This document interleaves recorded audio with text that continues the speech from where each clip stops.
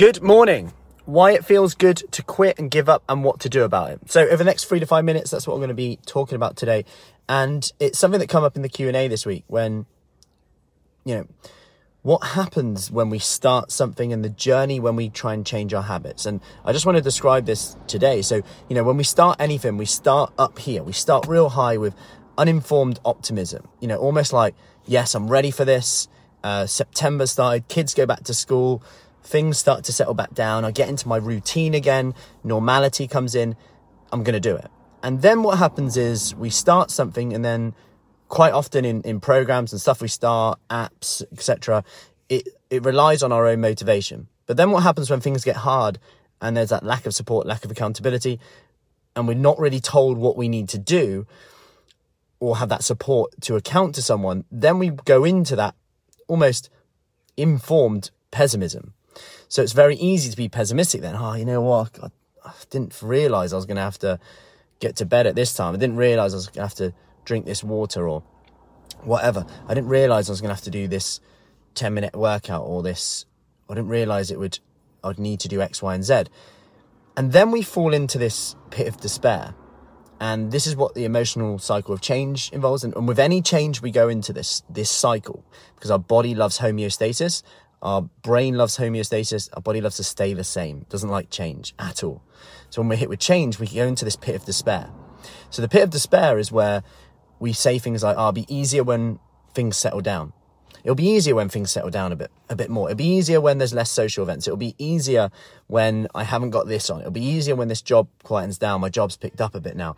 It'll be easier when my shoulder has recovered a bit more. And this is those moments where instead of choosing the language like it'll be easier when there's nothing I can do about it, it's all out of my control, we have to switch this and ask instead, hey, what could I do? What could I do here? Because although it feels hard, and this is why it feels so good to quit in this moment, because at the moment you're feeling the pressure on yourself. There's a lot of pressure on you. You're feeling like, you know what? I just don't know if I can handle another thing. It just feels like another pressure. If you've ever felt that, put a yes in the comments. Let me know. And I know everyone would have, because this is the emotional cycle change is what we go through. And it feels easier just to quit. And it feels easier just to go, you know what? If I get rid of this now, that's one less thing that I have to worry about. It's one less pressure to, I'm going to get that 20 minutes back that I would have been exercising, that half an hour back that I would have been exercising. No, I'm just going to not worry about anything. And it feels good in the short term. You're going to reach a point, and it's important to be aware in this moment, because it might be our energy levels kind of sinking in with this decision here.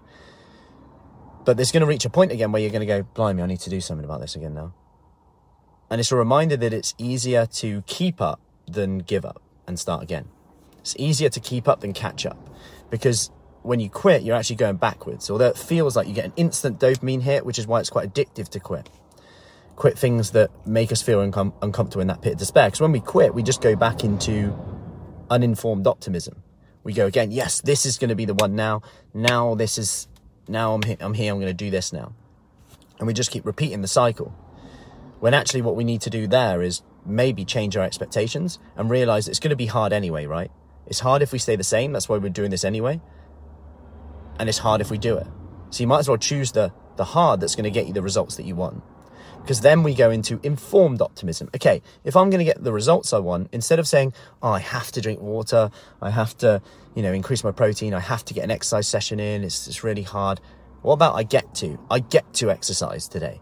I get to go for a walk. I get to create more energy. I get to bed at a certain time, so I have more energy. I'm better with the kids, better with the grandkids. I have more energy to run after them, get up and down from the floor. I get to do these things. When we switch that, our brain's almost going, I actually want to do these things, because we said we want to do those things, right? When you came in initially, and I speak to people, they say, I want more energy. That's what I want. So we must want these things. So then we need to remind ourselves that it's going to be hard anyway. So you might as well choose the hard that gets you the results that you want. Then we reach that fulfillment stage, and that's that sense of achievement. And then we go into this cycle again, because we're never really happy. So we'll probably want to do a bit more, and that's okay. We can be happy. It's probably the wrong word. We can be happy, but it doesn't mean we don't want more. And that's okay, because human beings are very much motivated by progress, seeing progress, whether that's with exercise, seeing progress, whether people like the scales, measurements, etc. So I hope that helps. Any questions on that, do let me know. Have a lovely Wednesday, and I'll see you soon. Take care.